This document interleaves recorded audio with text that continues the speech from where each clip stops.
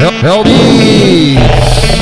Yago LD, fazer o que? Mas é o bicho. Esse tambor do Martins que faz as putas dançar, se envolver na putaria, sempre na intenção de dar. Esse é o Yago Gomes, é o terror das novinhas. Olha como que ele tá catucando as novinhas, sarneando as novinhas, metendo, chupando a check, dando várias dedadinhas. Catucando as novinhas, sarneando as novinhas, metendo, chupando a check, dando várias dedadinhas. Esse é o LD, é o terror das novinhas.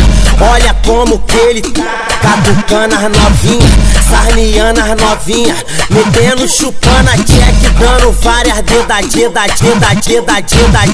Catucando as novinhas, sarneando as novinhas, metendo, chupando a check, dando várias dedadinhas. Catucando as novinhas, sarneando as novinhas, metendo, chupando a check, dando várias dedadinhas.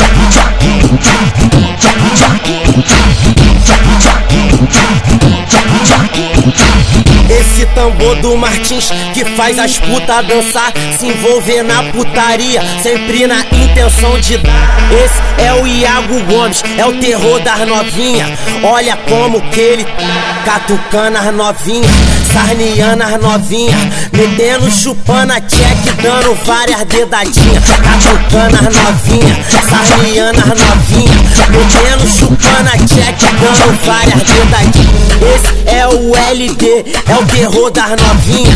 Olha como que ele tá catucando as novinhas, sarneando as novinhas, metendo, chupando a check, dando várias dedadinhas. Catucando as novinhas, sarneando as novinhas, metendo, chupando a check, dando várias dedadinhas. Catucando as novinhas, sarneando as novinhas, metendo, chupando a check, dando várias dedadinhas.